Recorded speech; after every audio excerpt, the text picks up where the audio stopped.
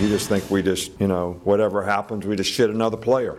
And everything's going to be perfect. All of our fans think that. You all think that. That's what you write about. Unacceptable in all areas. Unacceptable coaching, unacceptable playing, unacceptable effort. Not what we're about. You don't want to be here. There's a specific reason. Not really, I think we did a poor job recruiting if guys are coming in and immediately walking out the door because it was something different than what they thought it would be. We lied to them during recruiting, or we sold them on a dream that wasn't true. Certainly, like I said, coach our kids to do the right thing.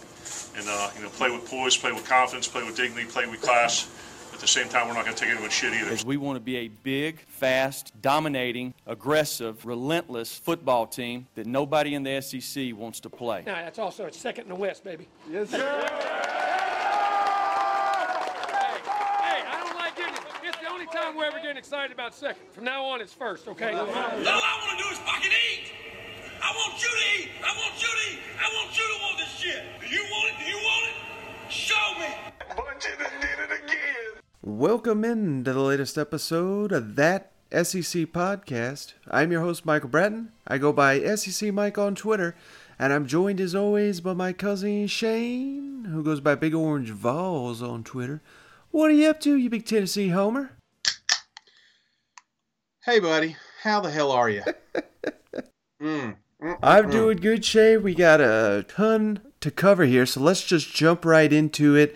And I hate to do this to you, Shay, but we're going to start here with the game that they started at damn 9:30 at night for some damn reason. Alabama beats Tennessee 35-13, and the biggest story from this one, Shane, obviously the injury status to Tua Tagovailoa and Brian Maurer, both knocked out of this game. There was some controversy with the officials. Obviously, they did a poor job. I know you're going to cover that, so I'm just going to kind of gloss over that. But my main takeaway from this one, Shane, obviously the score's it looks a little lopsided, but I really thought Tennessee matched Alabama's physicality for much of this game. This was the most success that I can remember a Tennessee team having on the ground against Alabama. And in years past, particularly against Alabama, Shane, like the Vols got down early, they gave up a touchdown, then they throw an interception, and you think, okay, oh God, this is the Vols. It's just going to snowball. And what happens? They keep fighting. They intercept Tua. They make it a game here, Shane. And I know it's kind of hard to judge this game because both the quarterbacks went out. But not to say I was disappointed at Alabama because they played a good game, but I think once again Tennessee loses to a really elite team here, but I kind of come away impressed with the Volunteers, even in defeat. I'm with you, man. I'll tell you what, these guys have got some damn fight in them. I'm very proud of Tennessee. I am. And, I want to take my Tennessee glasses off for a second. I'm a little worried about Alabama. The drop-off from Tua to Jones is significant. These playmakers on the outside, didn't become really a factor the rest of the game. Mm-hmm. And I'm a little worried because this is a serious injury, you know what I'm saying? And I think they're optimistic that they're going to have him back in a week, but I don't think so, man. I mean, this is a significant high ankle sprain. I mean, you see it in the pros. This is a multiple week deal. You saw it last year with Tua. It's something he struggled with. So, I'm a little worried, especially with the LSU game looming right around the corner, Mm-hmm. So Alabama came out there on Sunday, confirmed the injury, high ankle sprain, like you said there. They've already performed the surgery on him. They did it Sunday morning. It was a tightrope procedure, and ironically enough, Shane, this is the exact procedure Tua had last year after the SEC championship game. And this is a 3 to 4 week recovery. There's a lot of speculation that Tua can get out on the field. He's telling his teammates he's going to be there. He's going to be ready for LSU. That's in 20 days. So that's right there, the 3-4 weeks. I have no doubt that Tua will play in that game at this point, unless, barring an unfortunate setback. It's not, to me, the fact that will they have him or not. I think they will. But to me, I think he's going to be limited, where he's not going to be running. I think even in the college football playoff we saw last year, when he had, several weeks more, he was not, I did not think he's at 100%. I don't think he's going to be against LSU. All right, Mike. Now I'm putting them big orange glasses back on for a second, all right? Because it's hard enough to beat the number one team in the nation, but it's even harder to do when it feels like you ain't getting a fair shake. And I'm going to tell you, man, I don't like to blame refs. I really don't. I don't like getting caught up in this, but I mean, officiating took a big L yesterday, if you ask me. Mm-hmm. And not just this game, there was other games. I feel like that officiating, really changed the outcome of the game. There's just a couple of things in this one that really stands out. If you watch that unnecessary roughness on the quarterback, mm-hmm. it's a total bullshit penalty. I can get how it can be an illusion how everything went down, but there's an angle from the side. You see, there was no push off on this kid. There was that was a third down. That was a huge one for us. The Wanya Morris, they claimed that he had the holding penalty there at the end zone. Mm-hmm. On the replay, you clearly do not see a holding. Then the officiate or the initial or the announcers are like, well, maybe they meant the running back. Yeah, I mean, it's easy to get Wanya and the running back mixed up. I can see that. And then you get down there and there's like some holding penalties. I mean, that one was a big one. But when they came out and Juwan Jennings is at quarterback, and then they stop the game, Mike. They don't throw a flag. They stop the game, and then they crank it back up, and then we get a 5-yard penalty. It's like, what are we doing here? You know what I'm saying? It's hard not to feel like this game wasn't rigged just a little bit. And I know it's not. I mean, I know these guys aren't making money off this thing, and I don't want to start that trend, but there was a lot of things that happened that night that really, I mean, it had to be a perfect game for Tennessee to be in it, mm-hmm. and we couldn't do it because some of these stupid penalties that we saw. Not to mention, I mean, I've been hard on Garantano for a while now. And then I said, you know what? He's just a kid. He's trying to do his best. He's giving his all for Tennessee. But I'm going to tell you, man, the kid does not have it. He doesn't need to be on the field. You know what I'm saying?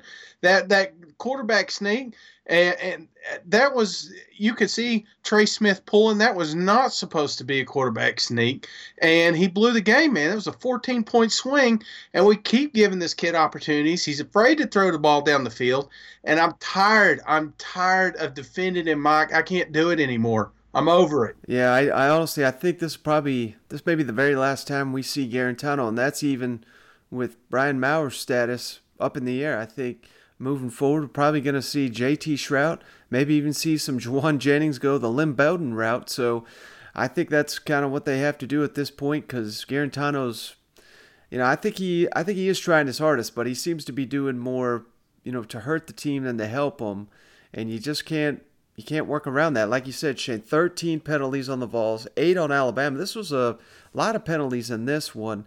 I do agree the penalties played a factor in this game. But the biggest factor in the outcome to me, Tennessee, 4 trips into the red zone. Obviously, the debacle of the fumble that was returned. That was the one time Tennessee didn't score in the red zone.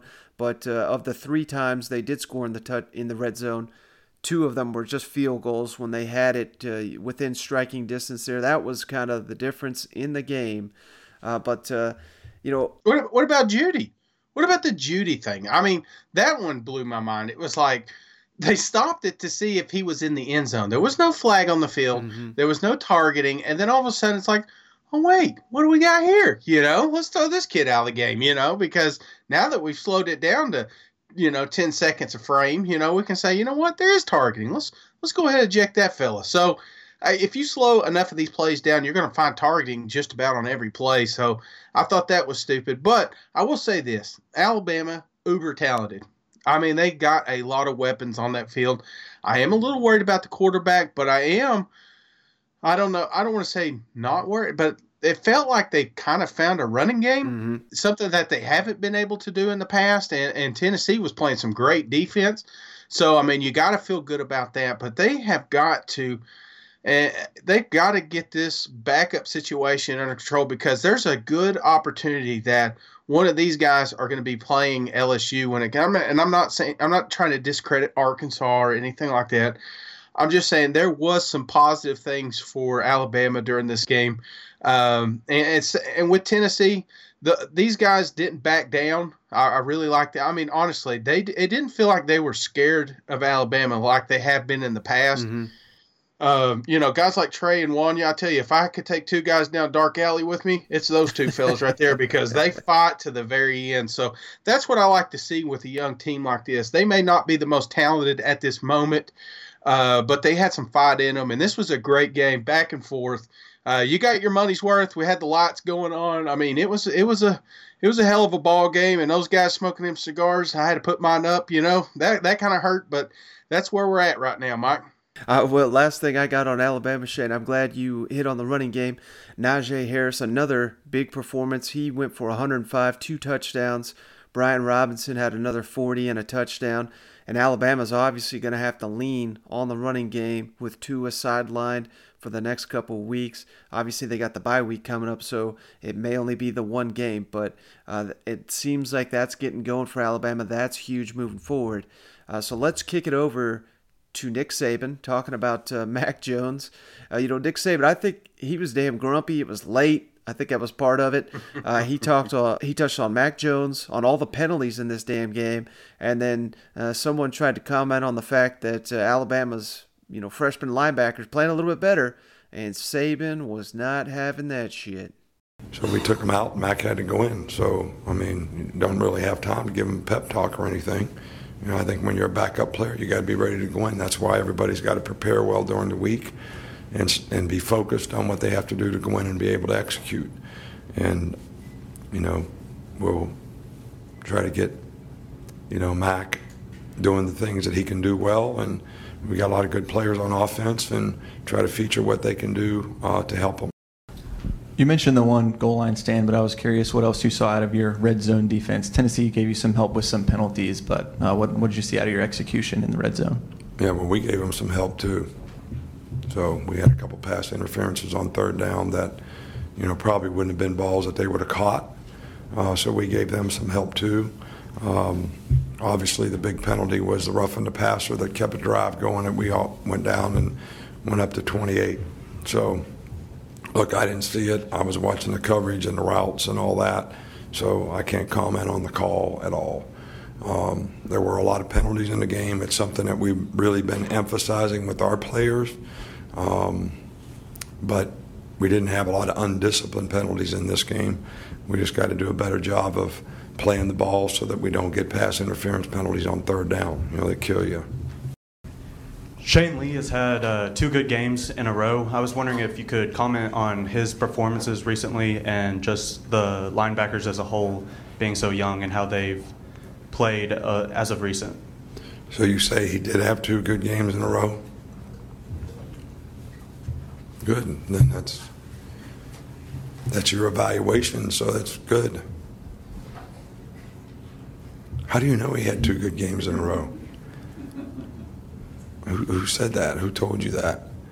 All right, Shane. I don't think Nick Saban, like I said, has been up past this hour. This press conference happened at about midnight, 30 minutes after midnight on Sunday morning. He was in rare form here, wasn't he? Yeah, he is not happy, man. And he hates those damn lights. I'm letting you know right now. Saban says you flicker those lights one more time, I'm going to come up there in the box and whoop somebody's ass. He is not a fan of them. He wants all 12 o'clock games from here on out.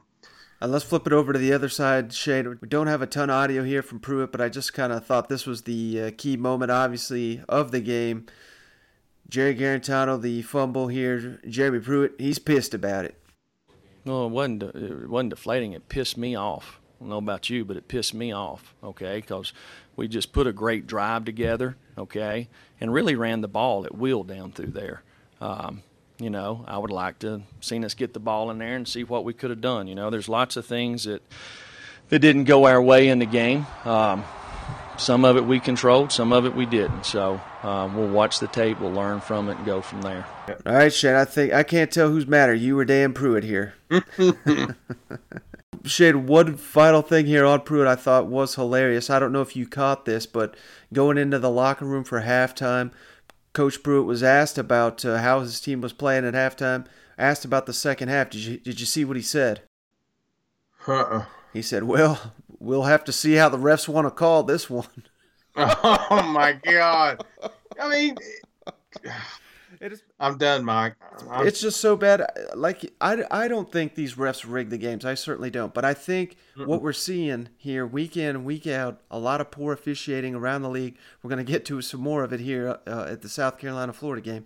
But what it does to me is it highlights the fact that they really need to hire some full-time, qualified referees, kind of improve the product.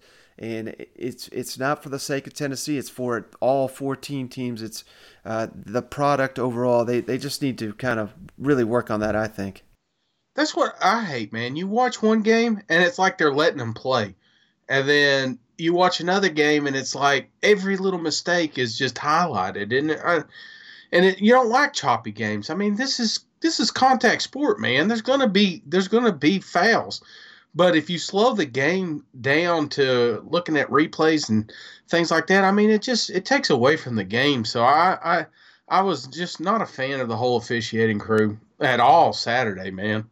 All right, Shane, let's kick it over to what I thought was the biggest shocker of Saturday in the SEC.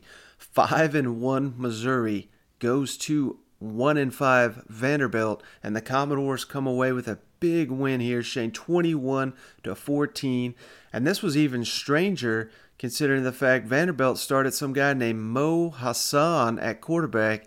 I honestly had no idea this guy was like even in the running to get snaps. If, there was 2 injuries at quarterback for Vanderbilt, he comes out, he wasn't gangbusters, but he did enough. He moved the ball. He was efficient.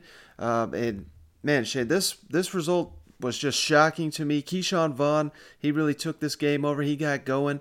Missouri, every time I looked down, Shane, it was 3rd and long. Missouri was 3 for 15 on third downs, and it was because half the time it was 3rd and 8, 3rd and 10, 3rd and 11. I mean, it was just time and time and time again. And I got to ask you, Shane, everything was set up for Missouri this year. I know they had the sanctions and the postseason ban and all that. We still don't have a resolution on that. But how should Missouri fans be feeling given the fact that, everything's building towards this season? It looked like Missouri was, yes, they had the huge hiccup against Wyoming, but, I'm not saying we should get rid of this guy, but you just can't drop these games. These are embarrassing, and they've played 2 road games. They got embarrassed in both of them this year, Shane. So I don't know. What's your read on this? And I certainly don't think Barry Odom's a terrible coach, and games like this prove he's not a great coach. He's kind of still in the middle there, but I'm just at a loss here for how Missouri loses a game like this. Man, for starters, this was such an ugly game, and it's easy to blame weather on some of these games, but not this one. It was just ugly, period. And Kelly couldn't get anything going. They couldn't get anything going with the running game. Even Vanderbilt, I mean, they won the thing, but it wasn't like there was stellar performance there, Keyshawn Vaughn, he almost got 100 yards, but he did also carry it almost 30 times. So This was just one of those, I don't know, like Missouri was just not prepared, not fired up. This one really caught me off guard. I thought the fact that Missouri was finally ranked, that they were getting a little bit of respect, that everybody was even talking about them being number 1 in the East, and it just felt like the hype was picking up for Mizzou, and then to come out and just lay a dud like this, I mean, it felt like Wyoming all over again. So I don't know, man. I don't know where to go from here because Kelly can't do it all, but it really felt like he was the only offense Saturday. And even he was forcing the ball. He threw a bad interception in the red zone. That was a killer for a team that didn't have much going. And there was a point where Mo Hassan, it was kind of a cheap shot, I thought, Shane. He was sliding and he got targeted, he got hit in the head, he got knocked out. They bring in Riley Neal first play. He throws an interception, almost picked 6. I was like, oh, okay, I guess that's going to wake up Missouri. But not even that won them the day. Riley Neal had to come in and finish the game for Mo Hassan.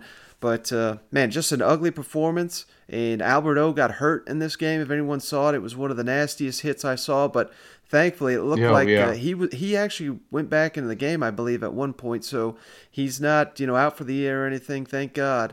but it looked terrible. It looked like it scared him, and it just was kind of an epitome of the day where it just seemed like Vanderbilt wanted it more, and they were more aggressive, more physical, and it was just it was like a shock to the system, everything that happened to Missouri. For sure, man. I mean, these teams combined for a 6 for 27 on third down. I mean, it was such an ugly game. I couldn't watch it anymore, man. Well, let's kick it. I had money on it too, and I'm like, damn, I gotta watch this because I got some money on this game, and I was just like, Mizzou, do something, But kudos to Vandy coming out ahead. I mean, that's a big time win for Vanderbilt. Let's kick it over to Barry Odom, Shane, on being outcoached, outplayed, and if he saw this one coming this week. He says he didn't. Obviously disappointed with that performance. I feel like you look at 4 quarters of play, I think we got out-coached, and I think we got out-executed the entire, the entire 4 quarters. And we could not run the ball, which is frustrating to me that we couldn't, and we didn't convert near enough on our third downs to give ourselves a chance. And then defensively, felt like we were close, we just couldn't get off the field. And also you look at 120 yards of penalties. We won't beat anybody when we do that. So we've got to take a hard, long look at that. And obviously I know there were a number of them that I recall off the top of my head that were in crucial moments, but also we've got a decision to make on how we're going to respond, what we'll do. We've got to go on the road again next week to play a really good Kentucky team. So we'll find out about the toughness and the resolve on how we bounce back. But again, credit to Derek. He had a really good game plan, and his kids played hard and executed. Is this one of those games where you could maybe see coming during the week, just a flat performance at all? I sure didn't. No, and that's maybe even more frustrating because I felt like we had great practices. I felt like we were ready to go, and we pre-game felt right, and we obviously didn't bring it for winning football in a lot of areas. We weren't close. All right, Shay, so Barry Odom, got no answers here. He admits they were outcoached, admits they were outplayed, said they had a solid week of practice leading up to it, did not see this result coming. But, man, I just do not know where Missouri goes from here. I know they still got the Georgia game and the Florida game, but I don't know. They've got some soul searching to do here this week. Oh, for sure. Now, is Mizzou, I can't remember, is Mizzou 0-2 on road games? Yes, this is their only 2, yeah. And they're winning at home. They're losing these embarrassing games on the road. This is actually their first SEC loss, so it doesn't eliminate them from anything. But once again, their margin for error in the division is gone. And I mean, all heading up into this game, Shane, we were just talking about, is Derek Mason going to make it? Is he going to survive the season? And then here they beat the first place team.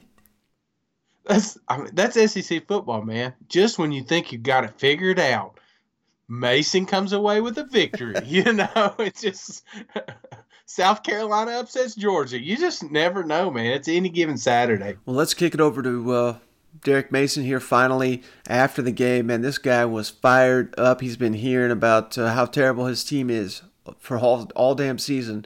He was really enjoying this one. Coach, you've answered questions about your job security all week long, and this team comes out and upsets a ranked Missouri team. What are you feeling right now? Well, first of all, honor to God. It's been a rough patch, man. But I told my team this, and I want everybody to understand this. Okay, a lot of people want this job, so they think, but I'm the man that's built for this job. Every day, man, we grind. We grind. Don't question us. Don't question who we are, what we do, or how we play. We're Vanderbilt men. Commodores Akron, die!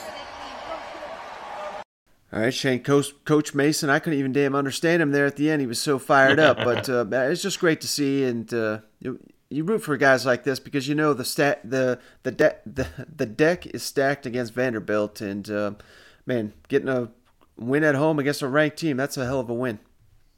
This game felt personal to him, man. Last few Saturdays, every time they talked to Mason, it was like, do you not even know what's going on with your team, with your locker room, And it felt like he had all these boys fired up, and it was just showing the leader right there, man, just fired up on the sideline. That reporter was scared to death, man. It was awesome. So that's a good look, man. You love your coach showing that much emotion. We saw a lot of emotion from some of these coaches Saturday. Well, I'll show you one we didn't see much emotion from, Shane. Let's jump on down to Fayetteville, where Auburn beat Arkansas 51-10. This was about unacceptable. This is about the only damn thing I had right all day, Shane. I said it'd be 52-10, so I was a point off there. But man, this thing opened with a Ben Hicks strip sack, and it was just one of those oh no moments. You knew it was downhill from there. Give credit to Arkansas a little bit. They got down to a 14-0 hole, actually 17-0 hole, and they held tight until the third quarter, and then Auburn just poured it on. And I'm starting to see, Shane, a lot of empty seats, obviously, in the stadium. Even the damn front row, I was seeing empty seats for an SEC game against, I know Auburn's not a big rival of Arkansas, but you still got to figure fans are going to go. Not that I say, I don't blame them for not going to go watch this team, but the only bright side I could say for Arkansas, I thought Treylon Burks, Trey Knox, they continue to flash. Those are some legit players. C.J. O'Grady, man, he's such a baller. I think they're I think you've said this before, but I think we're gonna look back and be like, my God, this guy was at Arkansas, and how often did they use him? He's a hell of a player. But man, I don't know, ugly performance. Bo Nix, he kind of got going there on the deep balls. I think that was a big thing Auburn wanted to accomplish, and I thought their ground game looked pretty good considering Boobie Whitlow was out. What are your thoughts on Auburn just going roughshod here on Arkansas? Well, Arkansas, like you said, the box score is a little deceiving because, like you said, Arkansas kind of hung in there for a minute. And there was a moment I was like, damn, we're not going to get this spread, But when they did open up, man, they just showed you how electric this team can be. They've got some serious weapons. I don't know. I still don't know about this quarterback situation, man. It just felt like Hicks just never was in it all day long. And was Starkle out? I mean, was he just injured? I didn't hear that. No, and that's one thing I was going to ask you, Shane. I mean, once this thing got out of hand, I mean, we're talking like a 30, 40-point game in the fourth quarter. Why in the hell are you not putting KJ Jefferson out there? Because it seems like you know what you got in Starkle, you know what you got in Hicks, or Stephen John Jones. Put someone out there to give you a spark to something moving forward. I mean, that's what Tennessee did, and it gave them a spark. That's what Mississippi State's done. It's given them a spark. It just seems like Chad Morris is completely unwilling to mix it up. Yeah, I mean, you've got 4 games. Has he even played any this year? I don't believe Jefferson. Okay. I don't think so. I mean, you've got 4 games. Bring him in. Let him play this one. Sit him for Alabama. Sit him for LSU. But let him get some experience. What do you have to lose right now? The fans want it. Shane wants it. Get him out there. Get him some playing time. This thing, especially when it got out of hand, they should have. I mean, he was taking snaps at the beginning of the game, like pregame, things like that. So there was hope that he'd come in, but I don't know. The only other one throwing the football was that damn punter, and we wished he didn't do that. I'm glad you said that, Shane, because this is the worst fake punt since damn Kirby's SEC championship call. And for anyone that missed it, Arkansas ran a fake punt. It was a damn pass. It was weird as hell. It was 4th and 11, and had they even converted this pass, it would have went for about -8 yards. So I have no idea what in the hell they were doing. They tried to throw it to a guy who was circled by 3 players, and it was a damn interception. It was Auburn's second interception of the season. So bad. 2 years in a row. You sent me that one where against North Texas. Arkansas just owns bad special teams, Mm-hmm. Well, let's kick it over here to Gus Malzahn, Shane, before we get to sad Chad Morris here. Gus Malzahn asked about the performance of his running backs without Boobie Whitlow in the lineup, and on Bo Nix kind of getting it going, hitting some deep balls, and he had a really nice rebound performance coming off that terrible Florida game. And moving forward, how do you feel about your running backs now that you've got, obviously you just had a game, but moving forward now in these next few weeks? Well, we played them all today, and that was by design. We were playing on Harold Joyner. I think you saw he's kind of got something to him too. He can fall forward, and he's a big guy. So, it's good to have depth at that position, and we'll probably do something similar, next week. Yes, how big was that third quarter, especially from a passing standpoint, just to have some success and start to build on that? Well, we hit the one to Seth. We stacked it up to the boundary, and they Sam popped and rolled cover one, and Seth got loose. He made a really good adjustment to the ball, and Burrow made a good throw. And then we had the reverse, I guess, after the pick, the sudden change, and then we came right back, and Schwartz, got the nickel, and we threw a touchdown there, and that kind of opened the game up. And from that point forward, we felt like we had the momentum. All right, Shane, so Gus Malzahn, I think this is exactly what they wanted to accomplish this week going into next week. Looking ahead to LSU, that's going to be a hell of a matchup here. But I think they got where they needed to go on offense, and we all know about Auburn's defense. Thoughts on what Malzahn had to say here? Yeah, I think that's good. And you like it for guys like Cam, it's not too often you see a senior get an opportunity to make big impact on the game, Mm-hmm. So I was definitely rooting for Martin during this one, and he looked great, man. You got to take the big one out, but he still averaged pretty good the remaining carries that he did get. So that's what you got to have with Auburn, man. You've got to have that running game going, because if you don't, this offense does not work. We've seen it time and time again. So I hope Martin's the guy, but I do hope that they do mix in some youth as well. Mm-hmm.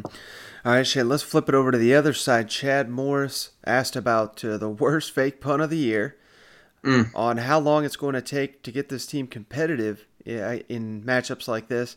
And then last, Shane, I wanted to ask you about this. I'm really not trying to pile on Coach Morris here, but he was asked about improving the offense, and just listen to how much he stutters through this. It almost seems, maybe I'm reading too much into this, Shane, but it just, his response and how he's just struggling to search for words here makes me think that he really doesn't have an answer to that question.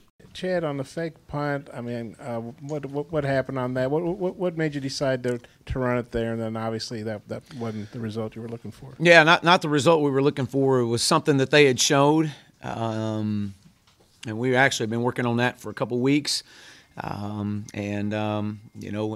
I thought at the time that we needed something to maybe get us kick-started. We just weren't moving the chains, and maybe needed something to give us a spark. I knew we were going to try to have to steal a possession somewhere.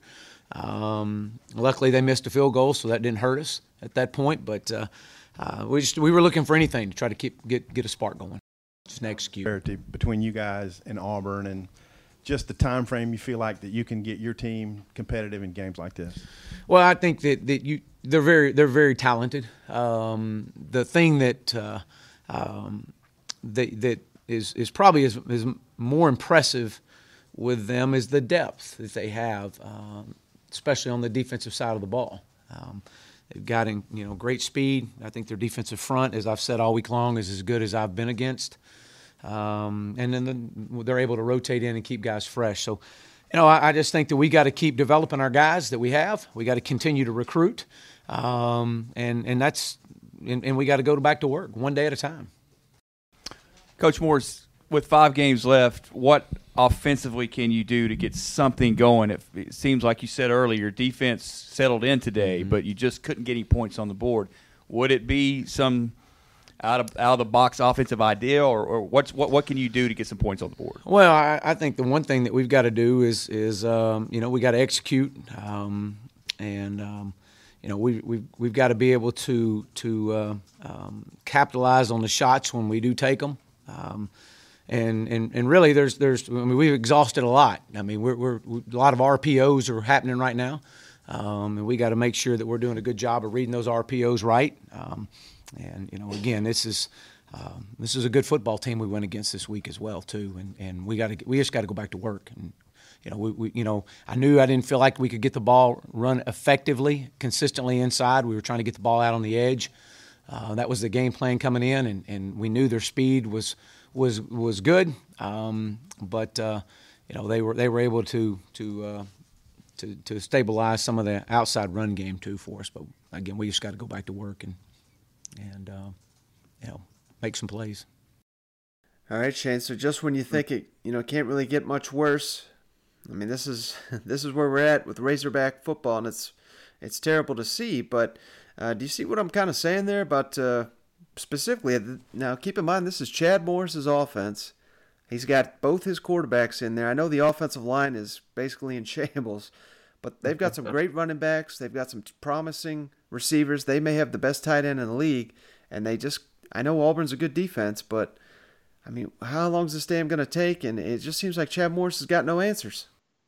No, it felt like he was just trying not to say unacceptable. Maybe that was it. You ever do that? Like there's a word you're not supposed to use and you just keep thinking about it. Mm-hmm. So maybe that was because what I saw was unacceptable, man. I mean, this team had some fight in it, and it just feels like they find ways to lose. And when they do, I mean, they lose ugly. Arkansas doesn't lose pretty. They lose ugly. And, I'm trying not to bury them because I think Arkansas as a program is fantastic. I love the history. I love the tradition. The fan base is phenomenal. I mean, we've got a lot of Arkansas fans, and it's just like even though they look god-awful, dude, they come out, man. They watch, they go to these games, and they just want to see the best out of their team, and it just feels like they're not getting their money's worth. And sprinkle in somebody like KJ, even if he struggles, there may be a glimmer, there may be a play, something you see that really fires you up. We seen it with Tennessee. When we brought Brian in against Georgia, did we win the game? No, but there was moments in that game it gave you something to look forward to, like, damn, we're not going to suck forever. You know what I'm saying? Mm-hmm. And it just feels like Arkansas, or Morris especially, just doesn't want to give in to that. Last thing on the Razorbacks, Shane. Not trying to pile on, but I just thought this was worth noting here. The Razorbacks hosted a trio of recruits from Memphis, including one of their highest-rated commits, a guy by the name of Martavius French, a linebacker, and this trio also went to Tennessee 2 weeks ago. Arkansas got these three on campus for the Auburn game, Shane, and then the moment he gets home, decommits from Arkansas, and all three of them are tweeting nothing but Tennessee stuff. So, my God, Shane, it's just when you think it can't get worse, it does for the Razorbacks, and you just wonder when this bleeding's going to stop. I know, man. I feel bad because everybody's like, well, at least he can recruit, And it's like, yeah, but recruits want to go somewhere that's got a future, and it's hard to I'm not going to bury him anymore. I've said enough bad things about him. I'm going to give him the benefit of the doubt. They still got some winnable games on the schedule, but I do think that they need to do something fun, man. They got to make Arkansas a fun place. If you're going to lose, that's fine, but lose going down swinging. You know what I'm saying?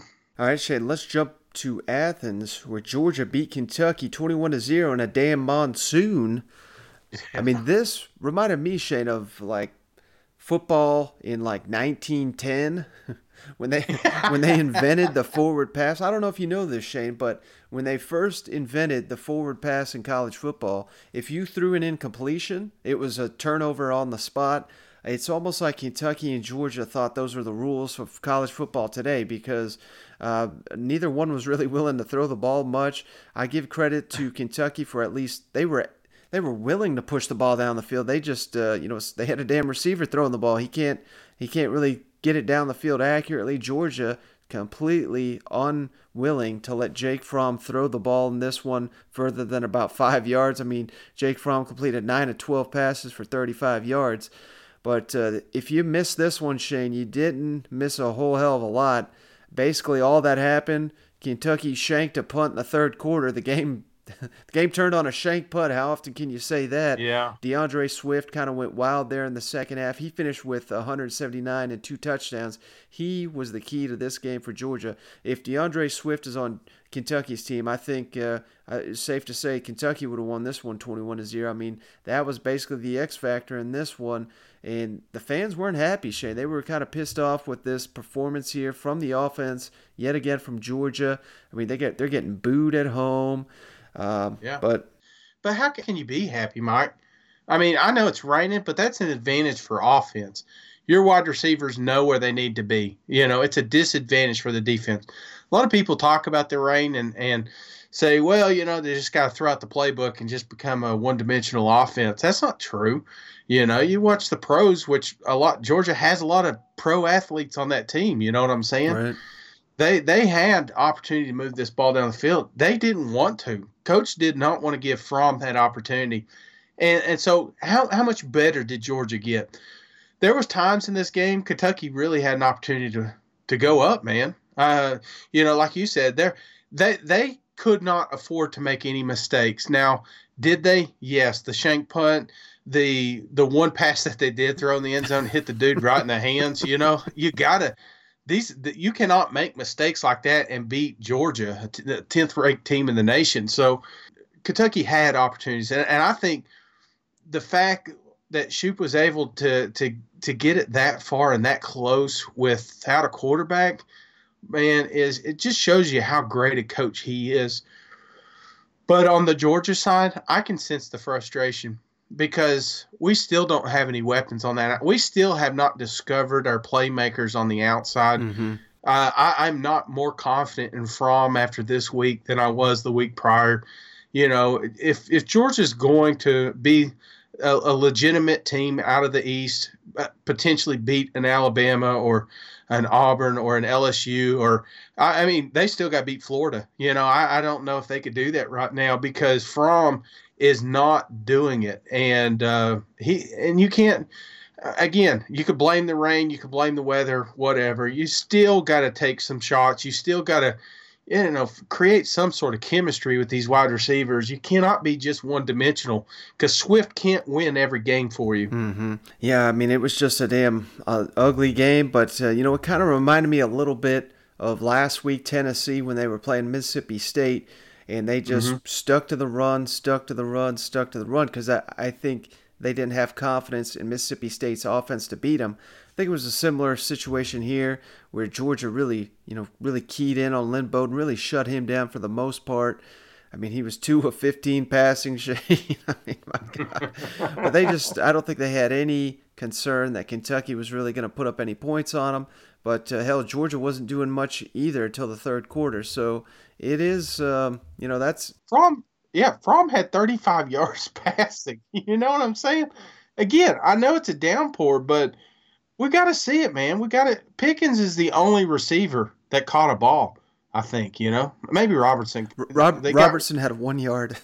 Oh, my God. You know what I'm saying? Is Pickens it? Is Pickens your only weapon? You have no tight ends now all of a sudden? You know what I'm saying? You've got to find these weapons because Georgia's schedule is not getting easier. Mm-hmm. There's going to be some teams that they come up against, like Auburn, like Texas A&M, like Florida. You know what I'm saying? Missouri. You cannot be one-dimensional, or there's a chance you could lose 3 of these games. Well, let's kick it over to Kirby Smart, Shane, talking about the conditions of the field and the field position being key to this one, on not asking Jake Fromm to do much in this one, and finally on the fans booing the offense. Yeah, I think that's a wear and tear effect. It's not, you're not just going to walk out there in those conditions and just walk down the field and score on people. It's just tough. It's tough on them, tough on us, tough to get traction. It's tough. And, you get to watch games earlier in the day from our area and you try to figure things out. We went back and watched 2 or 3 games in the SEC last year on Wednesday, Thursday. That it really boils down to kicking game and who's able to flip a field. And, Jake Camarda did an incredible job of that today, and we impacted their punter a little bit. We rushed him and forced him to make some poor decisions and poor kicks, and that really was what flipped the field. And when you play in those kind of games, guys, you got to be extremely patient. Patient as a defensive coach, patient as a player, patient as an offensive coordinator. You have to be patient because you get frustrated very easily, and then you can magnify with mistakes. Our offense did a tremendous job tonight of protecting the ball. To play in those conditions and not put the ball on the ground or not lose a turnover was big for us. No, he never said that. No, Jake had 100% confidence that he could throw a ball. He wanted to. He wanted to. We were able to. Sometimes we were trying to make sure we did it when we had a fresh ball, make sure we did it when we had a fresh set of downs, make sure you take calculated opportunities to do that. It's just tough. I mean, at the end of the day, there's some tough things that have to happen to be able to throw the ball in those conditions. Number one, you got to protect. Number two, you got to be able to throw and catch it, and you got to be able to protect the ball once you get it. And we're handing it to a guy is a hell of a lot easier in those conditions. And like I said, it takes patience. So Jake was never really rattled or frustrated by anything. Jake's got a calm demeanor about him. At halftime, he was in a good place, and he kept leading our team and our offense. Kirby, on the topic of patience, there were a significant number of people in the stands expressing impatience, especially at the end of the half. What's the effect of that? No effect for me. I got headphones on, so I mean, we're trying to make the best decision that gives us the best chance. I mean, you know, fans, that's what they pay their money for, to give their opinion, and they're entitled to that. I respect that. But at the end of the day, our job is to put our kids in the most successful situations and allow them to be successful. You know what I mean? I don't think you make decisions based on that, because if you do, you'll never look back. You got to make decisions based on patience, the weather, the field position, and all those decisions that were involved in that were calculated. You know, one thing that I thought was particularly interesting from his comments here, Shane, and not to say that he's wrong, I think he is right, but it seems like he's a little bit making it an excuse where he's talking about the conditions and how difficult it was to generate much. We're going to hear from Mark Stoops in a minute, but Coach Stoops did not cite any of that, and he's got a damn receiver as a quarterback. So what are your thoughts on what Kirby had to say? And it just seemed like doesn't seem like Georgia's got a lot of answers on offense here. You know, I'm trying to. I don't know why, man. My blood pressure's always up, Mike. Mm-hmm. You know what I'm saying? And this Saturday, it was just like you said. Just when you thought you had something figured out, it comes out and you really don't. I mean, for him to say that it's hard to get offense going because of the weather, and then you watched a game earlier against Florida and South Carolina with very similar situation with conditions, and they've got almost 700 yards of offense combined. Mm-hmm. You know, it's hard for me to say, you know what, Kirby's right, you know. No, he's not. I'm telling you, man, you can move the ball. You can move the ball through the air. In fact, you should have a slight advantage when you have conditions like this. And it felt to me like Kirby was afraid to give Fromm the chance to do that. He didn't want to lose this game on Fromm's arm. Now, I may be reading into that. He may have just said, you know what, we're good with the running. But, I mean, what did you learn? How did you develop any of your young talent this week? It felt like a wasted scrimmage. Mm-hmm. Now, let's kick it over to Mark Stoops, who talked about the fact that Sawyer Smith not given an opportunity in this game, still not ready to see the field apparently. And on his team, Shane, this is a team that could have given up a while ago, but Mark Stoops and his group, they still got their guys fighting, going up against a team that physically overmatched them. But I don't think you could tell from most of the game here. Mark, your defense was so good. You got down though finally. Did you consider putting Sawyer in? Was he not available? Well, it was tough. I mean, listen, it's difficult for me to continue to answer questions on this with y'all. You know what I mean? I'm not trying to withhold information. You know me, I'm very upfront and try to be as honest as I can. He's close. It's tough on a cold, rainy, miserable night to put him in, and when he's just barely getting close to being ready to play. And he would go. You saw him go. You saw him go in the South Carolina game. He would play if his arm was falling off. But I can't do that to him again. It was a tough night. We knew it was going to be a tough grind, and so we did what we did. We gave ourselves the best option we felt like we had at that point. You're on your third option at quarterback. You're playing a top 10 team on the road, but yet you still had a chance to win. What does it say about your guys to be in there? Well, I'm very proud of our players, and not because we we play hard and come close. You know that. You know our program's well beyond, just wanting to play somebody close. We play to win each and every week, but it's about their preparation, their attitude, and the things that we're doing. I've been pleased. It's been a tough season, but look around our league, as you guys do, and you know, a lot of people aren't tuned in to the other 13 teams in our league. But take a look around. Stuff's difficult. I'd like to have a camera in some of our head coaches' pregame talks there beforehand when we're talking to each other. We have a tendency to console each other for about a minute. And it's tough. It's a grind, but it is what it is. So I'm pleased with our team's mentality. I think we're getting better. As I mentioned, I think defensively we're growing, offensively we're down to some options, but the guys are playing hard. Their attitude's right. Coming in here, different beast. It's a tough group, and they are very, very talented. And you knew that you would have their full attention after last week. This team will be a top 5 team again by the end of the year. All right, Shane. So Sawyer Smith, I guess, is just still not ready. They're not there to get back on the field. Obviously, Kentucky really needs him to be able to push that ball down the field. But I thought his comments here on the fact that his team continues to fight despite the odds against them, despite the fact they're down about, really if you want to talk transfers, they're down about 5 quarterbacks this year. But there's no give up in this Wildcat team. No, there really isn't. And, the box score, you see 21-0, and you think, Georgia had this one. But I'm telling you, there were moments in this game Kentucky had an opportunity, and they just had to play perfect ball.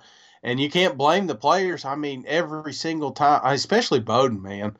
I mean, it felt like Bowden put this on his back, and he did everything he could to get the victory, but they didn't play flawless ball, man. It came down to a punt, it came down to a turnover, and it just dropped passes. And even though there wasn't that many, the ones that they did have, these guys had to be perfect, and they just weren't Saturday. Mm-hmm.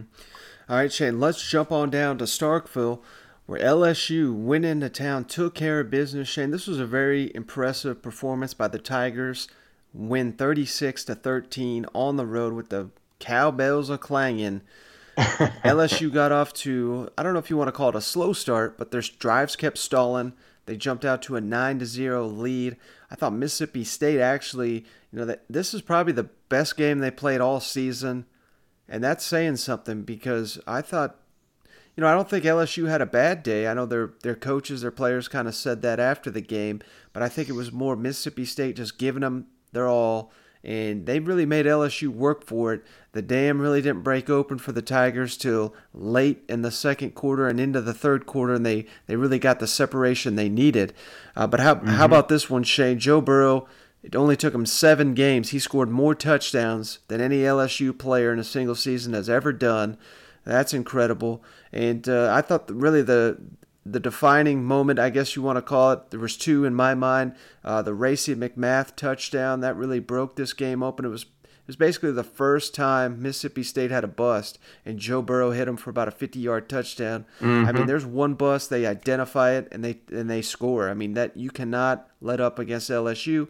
And then I always hated this play on the old NCAA video game, Shane, where you're throwing it over the middle of the defense, and the damn linebacker just jumps 8 feet in the air, one hand grabs it.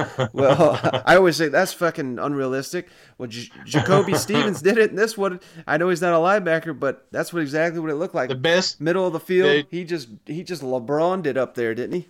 The best catch of the day, man. It was just, and this was a tough football game too, man. Mississippi State was really in it there for the longest time, and similar to Kentucky, just had to play a flawless game, and when they made those mistakes, Schrader had 2 picks. That just felt like he'll never again 2 weeks in a row not able to get going, and Schrader should not be leading this team in rushing. They need to be a balanced, especially against teams like LSU, where man they just pinned their ears back and they were all over him. So It was a heck of a game, and I think honestly, Coach would love to have this one back, do a few things different because there were some momentum swings in this game, but once LSU got the upper hand, they never looked back.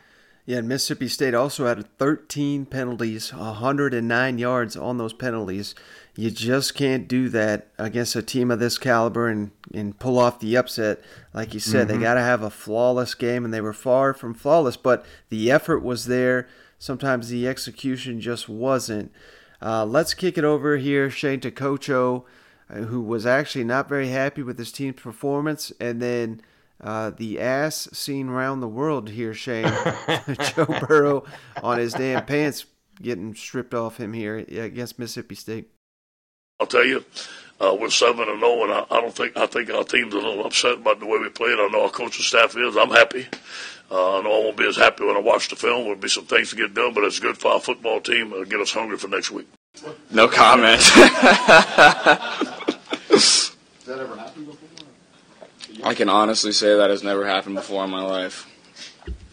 I don't hope it doesn't happen again. You were pulling it up like midway through as you were on your way. Oh, yeah. I mean, what's going through your mind? Is that? I mean, I felt it coming out. I felt it. I heard there's supposed to be a full moon tonight here in Starkville, so I don't know. I guess we'll have to see. At least the family was here to console you. Yeah, my grandparents were here for that one. Awesome. All right, Shane, I don't know about you, but, I mean, I thought this was hilarious at the time, and then my damn Twitter was nothing but this dude's ass for about 2 hours. Unfortunately, you can't block images. You can only block words here, but at least Joe Burrow had a funny comment about it here. Oh, yeah, man. Joe, I tell you, dude, I mean, he breaks the record, and they're only 7 games in, man. You know what I'm saying? Dude, he is on fire, and I bet Ohio State's kicking themselves for letting this one get away. Yeah, because Joe Ohio kid, you know what?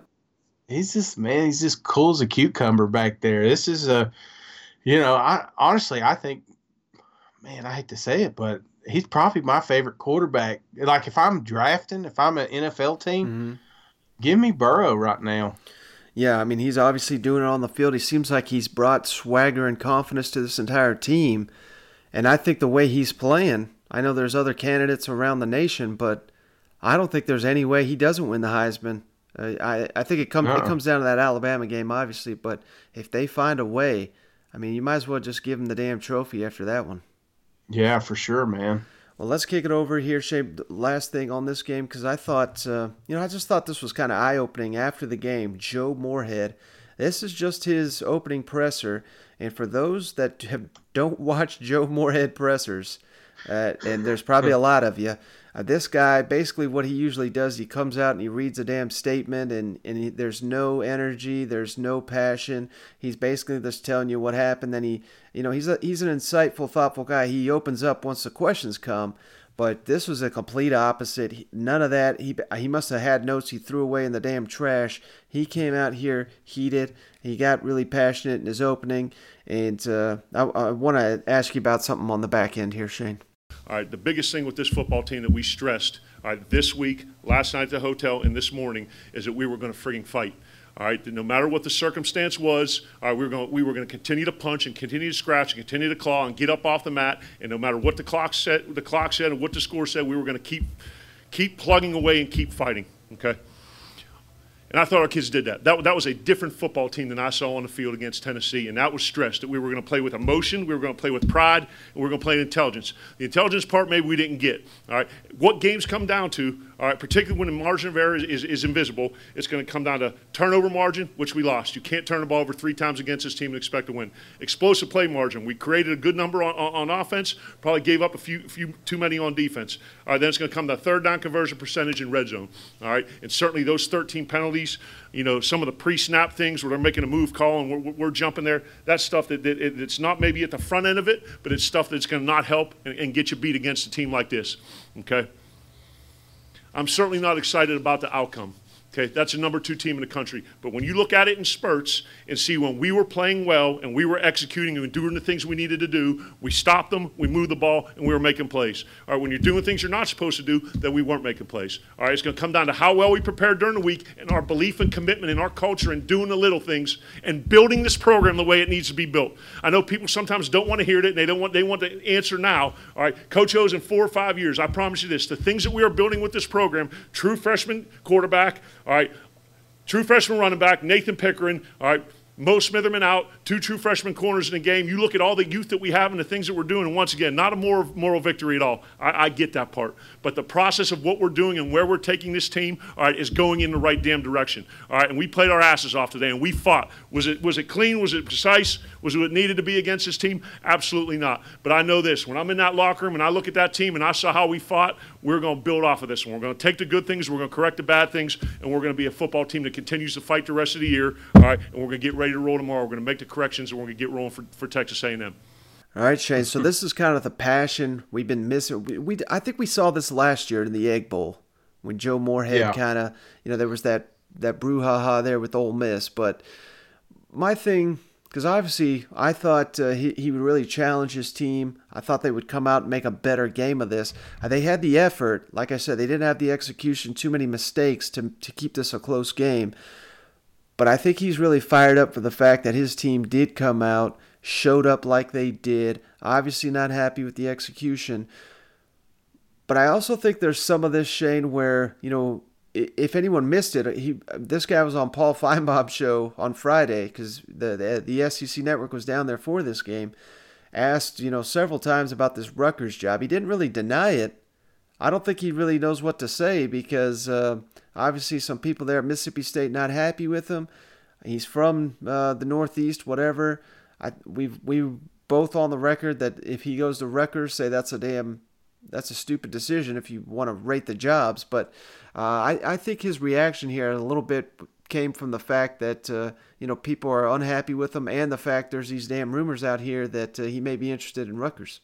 Yeah, I mean, Coach is an emotional dude, man. And like you said, usually usually we don't even play him because he whispers, and we can't include it because the volume's different. But man, Coach is fired up, man. There was a lot of heart, man. There was a lot of heart with Mississippi State. There was a lot of heart with a lot of the teams this week. Tennessee, Kentucky, Vanderbilt. Some of these guys. When we went into this week, some really large spreads for these games, and it felt like unfortunately, other than Arkansas, that most of these teams really did, make them ball games at some point. Even Arkansas, got in there within 2 scores for a long time with Auburn. So it felt like there was a lot of fight Saturday with some of these less dominant teams in the SEC. And you hear coaches like this, you hear coaches like Mason yelling. That's what you want to hear, man. I don't like, if you're going to lose, that's one thing. But if you're losing and your coach comes out talking like this, that he gave everything he had. These players did too, and they fell short to a superior team. All right, Shane, let's jump on down to Columbia, South Carolina, where Florida really put this one away in the fourth quarter in particular. Beats the Gamecocks 38-27. This was a back-and-forth game, Shane. South Carolina actually had the lead going into the fourth quarter, and it took a late score just to make this look respectable. I mean, Florida just dominant in the fourth quarter. Got to give this team a lot of credit. Scored 21 points in the fourth quarter on the road. That's truly impressive. Helinski hit the deep ball on the right out of the gate here, and then he didn't hit another one all day. They kept trying to dial him up. He couldn't hit him.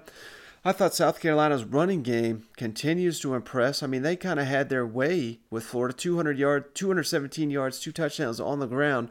That's pretty good considering what we know about Florida's defense. Kyle Trask came out looking real shaky, but then he came on late. And how about that 50-yard holding, Shane? This is the first time in my life I'd ever seen someone get held for 50 damn yards. So I'm telling you, dude, South Carolina got screwed, and I know that pisses a lot of Florida people off. They're like, "Oh my God, no, he didn't." But just reverse it for a second. let's just say that was South Carolina running it down, and you watched him all the way down the field hold his jersey. You know what I'm saying? Or you watched that offensive pass interference there at the end zone. I mean, the guy wasn't even like attempting to run around. He was just straight blocking. And yeah, man, South Carolina got screwed there at the end, and Florida would be saying the same exact damn thing if it happened to them. This was another game where the officials made it about them and not the team. And Will Muschamp also flagged for unsportsmanlike conduct. We'll get to that in a second, but that was classic, wasn't it? Absolutely. You know, the biggest blow to this game, man, was Dowdle, because I'm telling you, I love Feaster, don't get me wrong, but he is not the best running back on this team. And I think, honestly, if Dowdle was in there, I think this could have been even, I don't know, and nothing against Denson, but there were some plays, there were some opportunities. I felt like Feaster wasn't the right running back for the situation. You know what I'm saying? Yeah, I think they really need both of them to really maximize, their running game. But let's give Feaster some credit. He had 175 and a touchdown. I mean, that's a hell of a game. But I see what you're saying. There's times when they needed the big, powerful back. They didn't have him. His status up in the air moving forward, that's unfortunate. He's been kind of banged up. And I'm starting to get concerned about Helinski. I still think he's got a hell of a future, but obviously I just think he's banged up. I mean, his accuracy and precision just doesn't seem to be there week in and week out. We're going on a damn month of this now, so they really need to figure out what's wrong with him. I know they don't have a lot of options. There's no one else really besides Joyner, who's half his damn time's at receiver, so they need Helinski in there. But let's flip it over to the Gators here, Shane. I mean, I know at times it's been unimpressive. Sometimes we're scratching our head wondering how in the hell they win in these games. But they're in a position now where I think they're probably the favorites in the East. They got a bye week coming up. Then they get Georgia in Jacksonville. They win that one. This is the team that's going to represent the SEC East in Atlanta. Absolutely, man. And I'm telling you, Trask didn't play a great game.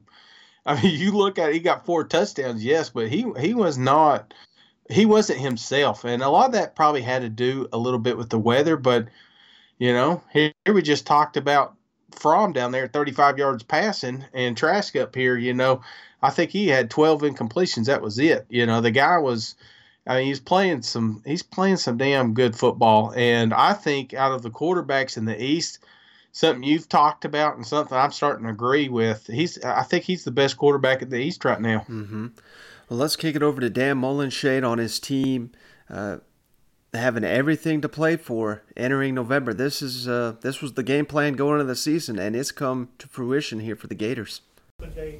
Feels great. Love it. This is, you drew it up and said, this is you want to be in November. We're going to head into November, right? I think next game's in November, if I look at my calendar right. So you're heading into November in control of your own destiny and what's going to happen, and that's where we want to be. That's where we expect to be at Florida. So we got a bye week, chance to hopefully get some guys healthy. I mean, it's great credit to the guys that have our team, the guys next guy up, to get us in this position with all the injuries we've had to deal with this year. But hopefully we get healthy moving forward, and we got a big break and got a big 3-game stretch after the bye to try to win the SEC East. All right, Shane, so we're looking for a November to remember here in Gainesville. I mean, based on the way everything's going, wouldn't you favor the Gators to win the SEC East at this point? I don't know, man. You can't count Georgia out. I know they looked bad last week, but that's a different type of ball game. Georgia's got plenty of talent, and we are fortunate enough that that's going to be the next game both these teams have. So, but after that, man, you're right. It's smooth sailing after that. Let's flip it. Let's kick it over to Will Muschamp, Shane, on this damn gutless penalty, as he calls it, on putting his guys in a better position to be successful, and finally on the status of Ryan Helinski, who, he claims he's good to go. Do you know why you got the unsportsmanlike? No, I don't. The guy ran 40 yards away and dropped a flag. I have no idea. What is your... I'd rather him drop it on my feet. Did you say anything? Yeah. No, prior to the flag? Yeah. Something that you think warranted an unsportsmanlike? It's not my judge. Drop it on my feet next time. So clearly you were unhappy about the totality I'm of not the going officiating. to comment about anything else. Don't go 40 yards away and drop a flag. How about that? Gutless. You said, you opened with, you as coaches, you need to do a better job of putting your guys in position. How do you feel like you could have done that today? Well, whether it's in the throwing game offensively, obviously, in some critical downs defensively when they were made some conversions. The critical fourth down, we're in position. We got to coach the guy better. I don't know. We got to figure that out. But we're in position to make a play, and we don't make the play. They make the play. Those sort of situations. Was Ryan healthy? Did you feel like? Yeah. And we would not have played him if he wasn't healthy and hadn't been cleared by our medical staff. He looked so sharp accuracy-wise the first couple of games, and that seems to have left him a little bit. Is that your read of the situation, and is there any explanation? No, I think there's more than that. I don't think it's just on Ryan. It's not all his fault. We had drop balls today that we should have been caught. We had some breakdowns in protection that we've got to do a better job of protecting and keeping the quarterback upright. So, I don't think it's all on Ryan. All right, Shane. Will Muschamp is just the gift that just keeps on giving for this podcast. But this was the damn clip of the weekend, wasn't it? Golly, is there just one reporter in there? Sound like Larry? Is that Larry King? Is he just asking all the questions? Boy, he was getting deep right there in Muschamp's lap. So, no, I'm with him, man. If you're going to do it to my face. Don't do it 40 yards down the field. So. Man, Coach was fired up, and you saw how fired up he was. That was me after that Alabama game, man. I was breaking clipboards and running outside. I was upset myself. So, and he has right to be. There was a lot of bad plays, but there was a lot of opportunity in this game. South Carolina could have put this thing away. I am worried a little bit about Helinski because he is not himself, and I guess. I'm not going to blame the weather. Because I haven't seen it since he got hurt. Mm-hmm. It just feels like he hasn't found his way back to the, the fold here. Mm-hmm. All right, Shane. Final game here. Texas A&M travels to Oxford, beats Ole Miss 24-17. This was a wacky game, Shane. This was like a damn drunk ass Saturday night ball game. I don't know what in the hell happened here. At times, it's cursed, Mike. It's a curse. That's my lock of the week. What do you think? There's going to be some bad balls bouncing here. That's exactly what it was. Because Ole Miss defense, they played well enough to get this W. Feel bad for that unit. They played their hearts out in this one. I give Texas A&M some credit, but Ole Miss time and time again failed to capitalize on this game. They really should have had this one.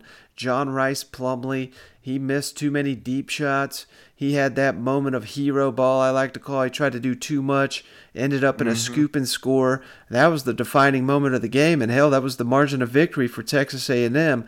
That was key. There was terrible kicking in this game. They both missed field goals they shouldn't have missed. Credit Kellen Mond. He put the team on his back. He didn't have his best day through 2 interceptions, but a lot of design runs. He was damn near the leader in rushing and passing here for the Aggies. So this was a weird one, but at the end of the day, you go on the road and get the win. If you're Texas A&M, you got nothing to apologize about. This is something that the Aggies continue to not really impress, but as long as they're beating these damn teams like Ole Miss, Arkansas, and all this, it's not a disaster. They need to get better because the schedule is going to get tougher here just as they move down the list, but hell, a win's better than a loss here, I guess. Oh man, this one was just like you said, just extremely frustrating, especially if you had money on it. You know what I'm saying? Because there was that brief moment. It felt like this was Ole Miss's game. Right. When they fumbled, they were about to score it. I mean, it felt like they were about to score, at least put some points on the board, and maybe go up 21-10. And then all of a sudden, this thing is just flipped back around, and they're playing from behind.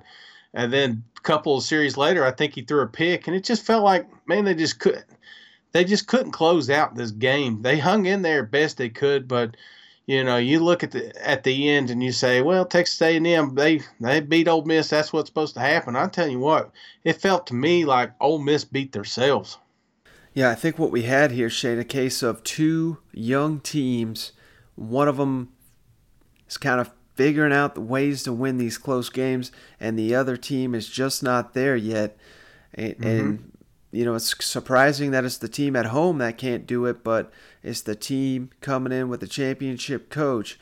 I think that was the difference here, and that's something Jimbo Fisher hit on in his postgame presser, on the fact that the Aggies continue to win despite not having their best day, and on his young team not giving up when things get tough. They're starting to learn to win on the road, kind of like they did last year.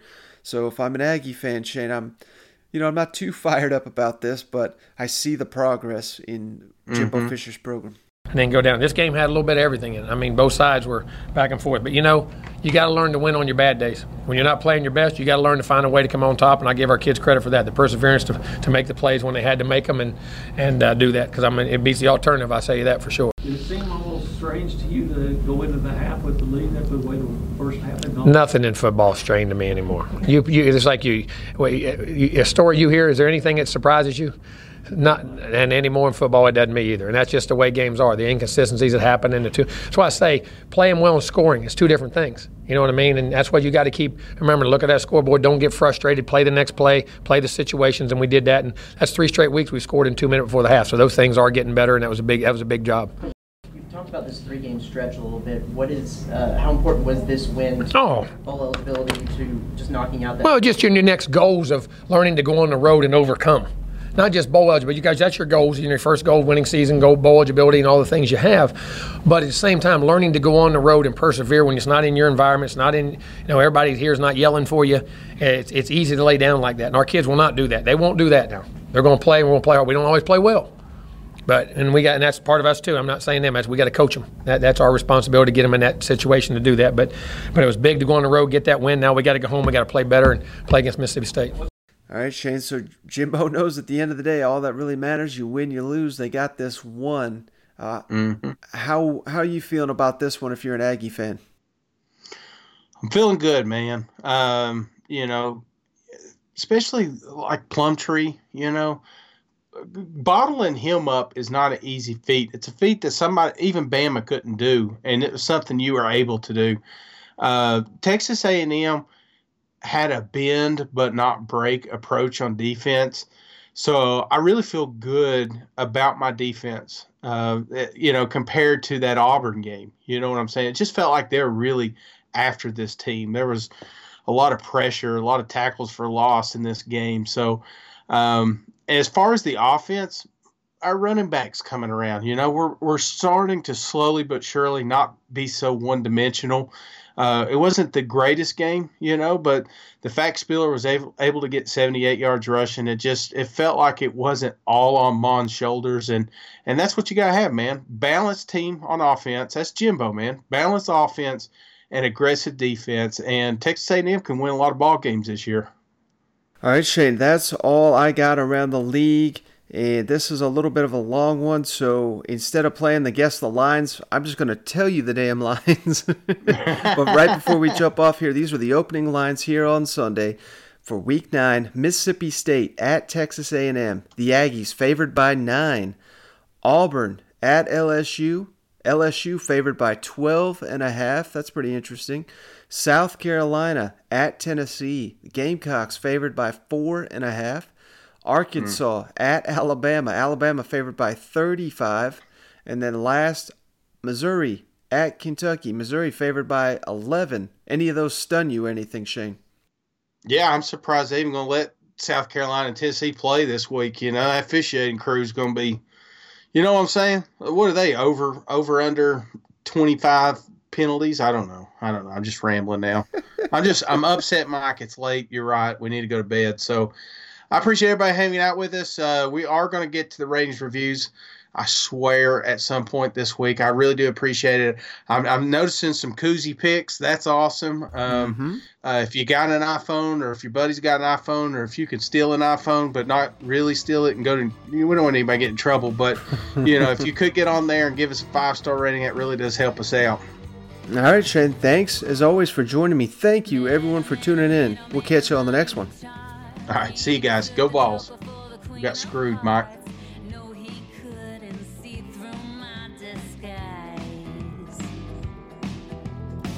Give me a rock and I was ready to roll on to California with a guy named Joe, 'cause he made rain from the sky. It's a thirst I just can't quench. It's an itch I just can't scratch. God forgive me for the life I've been living. I'm doing time in a 5-star prison. Get my kicks, but it's taking its toll. The devil took my soul, dangling the fool's gold.